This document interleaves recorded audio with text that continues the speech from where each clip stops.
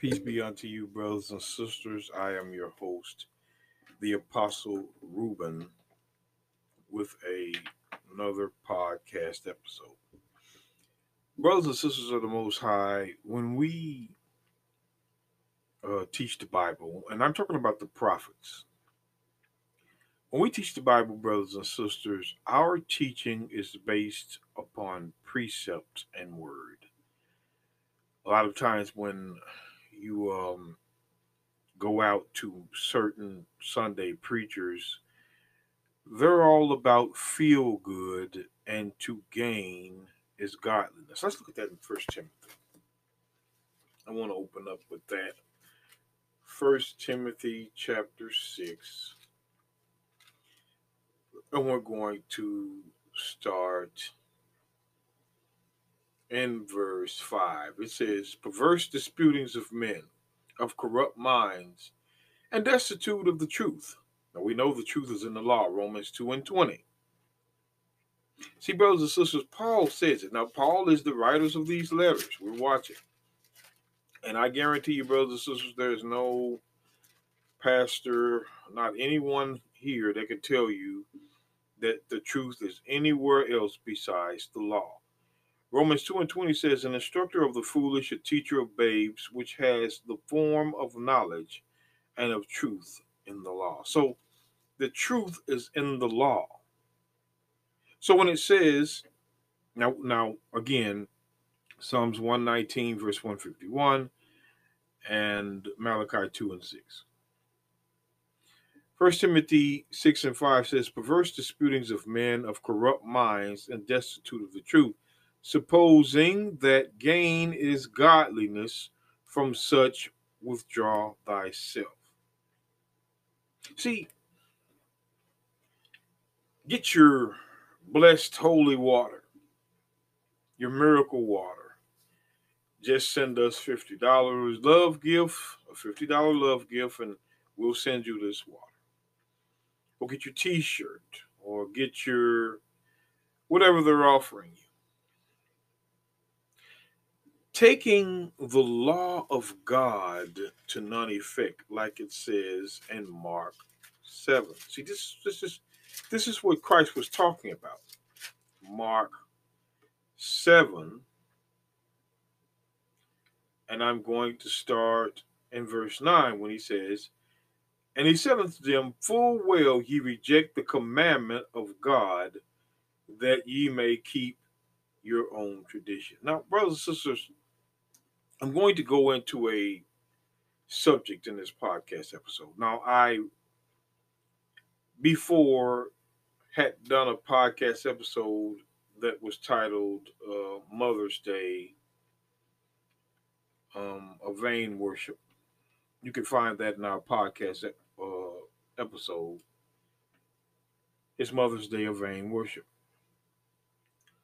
And I went into detail on how this nation, and even in the scriptures in the Bible, and only scriptures, that there was no such thing as a day for mothers. Now, we know when we go back to the book of Exodus chapter 20. Let's go back to the Exodus chapter 20.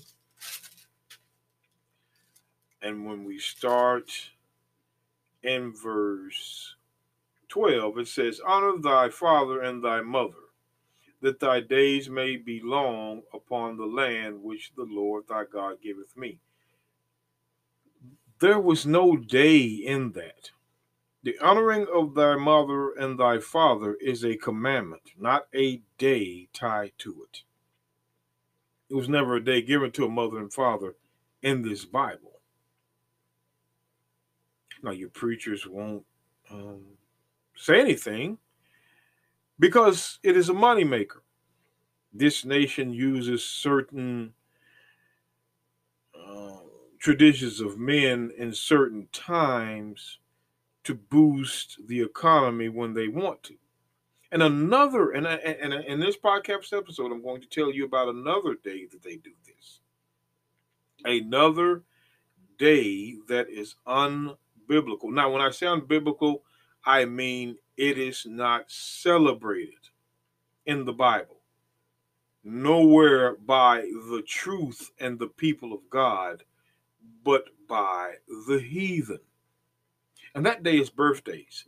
Brothers and sisters, nowhere in the Bible will you find God giving a day to you. You will not have it, which makes it a vain worship of yourself. Let's get where it's first mentioned. Let's get where it's first mentioned. Let's get the book of Genesis, chapter 40, in verse 20. It says this: And it came to pass the third day, which was Pharaoh's birthday. Pharaoh, Egypt, a son, I would say one of the sons of Ham, Abel Mizraim, his people, the Egyptians. Verse 20.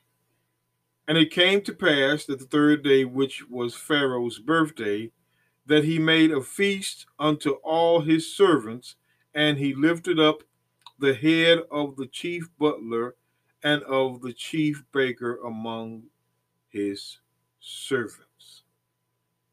So this is a day that Pharaoh made up unto himself.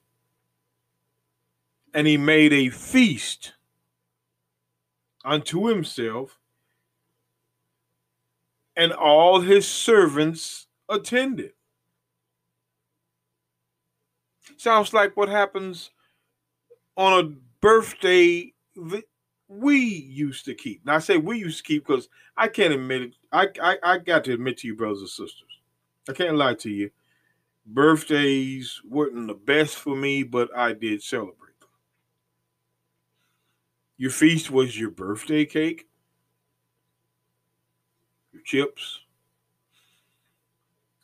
your tuna fish, your wings, your barbecue. Feast, like it says here. But what you don't understand is, brothers and sisters, this was Egypt. This was going on in Egypt, and it was done by kings. Not just any old man threw a day out where he celebrated his own day. And you're going to see it happen again in the New Testament with another king. But what I want to do now, brothers and sisters, I don't want to waste too much time. I want to go to the book of Job, because Job's sons did the same thing. Now, what I want to do is I want to go into the book of Job, because Job chapter 3. And I want to describe something before I start reading in Job chapter 1.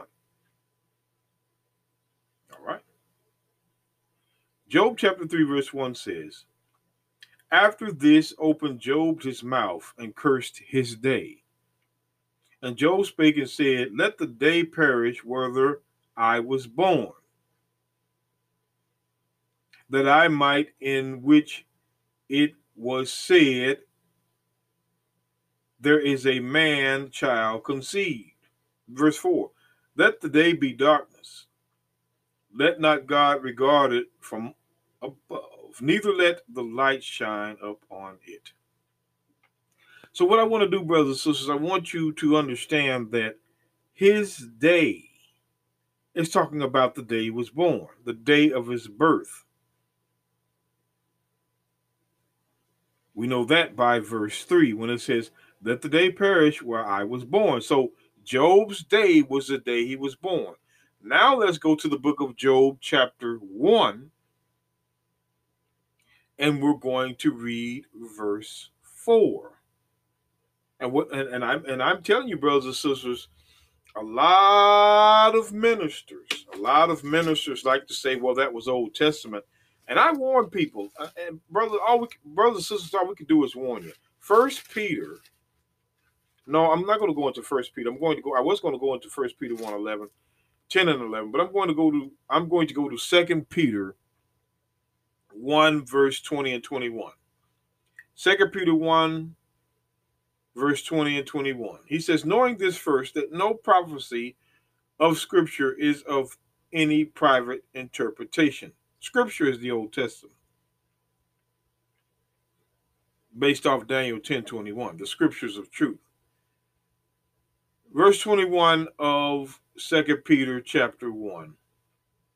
For the prophecy came not in old time by the will of man, but holy men of God spake as they were moved by the Holy Ghost. So Job's book is inspired by, yes, the Holy Ghost. No book in this Bible is not inspired by the Holy Ghost. And Paul said in 2 Timothy 3, verse 16, he says this. 2 Peter 3:16 says, all scripture is given by inspiration of God, including the book of Job. And it is profitable for doctrine, including the book of Job, and for reproof, for correction, for instruction in righteousness. Watch this in verse 17, that the man of God may be perfect. See, God wants you to be perfect in interpreting, breaking, finding scriptures, thoroughly furnished into all good works. And we know those good works are in the law, according to this book here. And I'm going to read it again. The book of 1 Samuel, chapter 19. Chapter 19, verse 4. And Jonathan spake good of David unto Saul his father, and said unto him, let not the king sin against his servant, against David, because he hath not sinned against thee, and because his works have been to thee work very good. So good works come from the law. So when you're furnished in all good works, you're furnished in these 66 books. And all scripture is from the inspiration of God. So when we read the book of Job, chapter 1, verse 4 down, I want you to watch this. Be careful not to miss it. Now, we already read, don't forget the thought. Job 3, verse 1 through 3. And when verse 3 says, let the day perish wherein I was born. Now, Job chapter 3, verse 1 says, after this, opened Job his mouth and cursed his day. And verse 3 says it was the day he was born. Now watch this. Job chapter 1, verse 4. It says this. And his sons went and feasted in their houses, every one his day, and sent and called for their 3 sisters to eat and drink with them on his day. His day is the day he was born. Verse 5. And it was so, when the days of their feasting were gone about, that Job sent and sanctified them, separated them, and rose up early in the morning, and offered burnt offerings according to the number of them all. For Job said, it may be that my sons have sinned and cursed God in their hearts. Thus did Job continuously. See, Job himself sacrificed to atone for his son's sin. What was the sin? Celebrating his day. The Bible doesn't say they did anything else but celebrate everyone his day. Now remember, when we go to Job 1 and 1, it says there was a man in the land of Uz whose name was Job. See, the land of Uz is not the land of Jerusalem. This is a Gentile land. But Job was perfect and upright, and one that feared God, kept the commandments. All these qualities are keeping the law. And eschewed evil. Evil, Proverbs 29 and 6. Proverbs 13:21. Sinners, he eschewed evil, which means he avoided evil. Didn't do it. Didn't sin. But let's go back to verse 5 again. When it says it, and it was so when the days of their feasting were gone about, that Job sent and sanctified them, and rose up early in the morning, and offered burnt offerings according to the number of them all. For Job said, it may be that my sons have sinned and cursed God in their hearts. Thus did Job continue. Now, brothers and sisters, saying a cuss word isn't cursing God. Cursing God, saying any kind of words, because this American language, no. Cursing God is transgressing his laws. That's what cursing God is. When you transgress, when you sin, you curse God. That's what the verse says. And each one was keeping his day. And Job made an atonement for them because they had sinned. For keeping their own day, because there was no law, or there was nothing that came out of God's mouth. Nothing that said that you would celebrate your own day. Nothing. There was nowhere in the Bible. Paul never did it. There was no such day of Christ even celebrating his day. So why do they do it on December 25th? And brothers and sisters, I'm coming out with a podcast episode to show you, according to the Bible, he was not born on December 25th. Just like I showed you that he wasn't resurrected in the morning on Sunday. See, these are things your pastors ain't going to teach you. But they let you go ahead on and they let millions and millions and millions and millions and millions of people go ahead and do this and say it's okay in Jesus. But it's not in the book. But I'm going to show you. I'm going to show you again where it's at. Let's get the book of Matthew, chapter 14. Now, I could have went to Mark 6:21, but let's go to Matthew 14. Now, remember, Pharaoh, a heathen without the law, celebrated his day and brought people together. Let's look at it. Let's look at another heathen. Let's look at another heathen, those who have not received the law. Matthew chapter 14, verse 6 says, but when Herod's birthday was kept, notice the heathen are celebrating the birthdays, the day to himself, his day he was born. The daughter of Herodias danced before them and pleased Herod, whereupon he promised with an oath to give her whatsoever she would ask. Verse 8, and she being before instructed of her mother, and said, give me John Baptist's head in a charger. Now, the reason why is because John confronted Herod about him marrying his own sister. It was unlawful. But because he did that, Herod's wife, his sister, asked for the head of John the Baptist. He had him killed. See, brothers and sisters, this is the kind of thing that Gentiles do without regard. Especially, brothers and sisters, when they don't want you to get the kingdom. And we seem to think that the rulers of this world are for our benefit, but you got to read the Bible. Luke 21:24 says, and they shall fall by the edge of the sword. This is Jerusalem.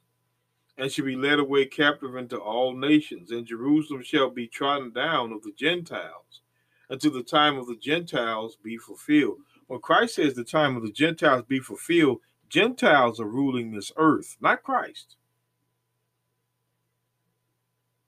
Not the 12 tribes of Israel. The Gentiles rule this earth. He said to the time of the Gentiles be fulfilled, meaning to the time the Gentiles' rulership ends and Christ returns. So what do you think these Gentile nations are going to do? They're going to keep on blaspheming this Bible. They know birthdays is not to be celebrated. God never gave a man his day to celebrate at all. But as long as now notice you look for excuses to do it and it's not found. So what they'll do is they'll hurry up and turn to you this verse, Romans 6:14, for sin shall have dominion, not have dominion over you, for ye are not under the law, but under grace. So grace is going to give you the opportunity to do something you don't see in the Bible, except for the heathen. The heathen do this just like they do today. Verse 15 of Romans 6, what then? Shall we sin because we are not under law but under grace? God forbid. I'm not going to keep my birthday because the pastors teach grace. And it says right here, shall we transgress? Sin means the only definition of sin, brothers and sisters, is transgression of the law. Sin doesn't mean a lot of things, just that one. Transgression of the law.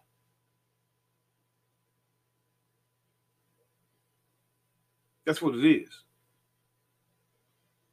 You can't consider sin to be anything else but 1 John 3 and 4. So shall I transgress? I mean, because like I said before, and I'll say it again, he never gave a man his day to celebrate.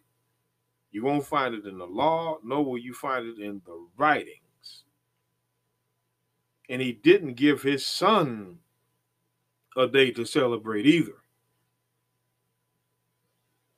You won't find it. And if his son was, and I say was because I'm speaking as a man, the spirit has not totally left me yet, but I'm going to show you something. And Luke 2:42, it says this, and when he was 12 years old, they went up to Jerusalem after the custom of the feast. What feast? And why did the Bible call out his age? When he was 12 years old, was telling you Christ had turned 12. And when did he turn 12? At the feast of the Passover, which means he was born at the Passover. And with that, brothers and sisters, may God bless you. Keep from idolatry and sinful works of the false prophet.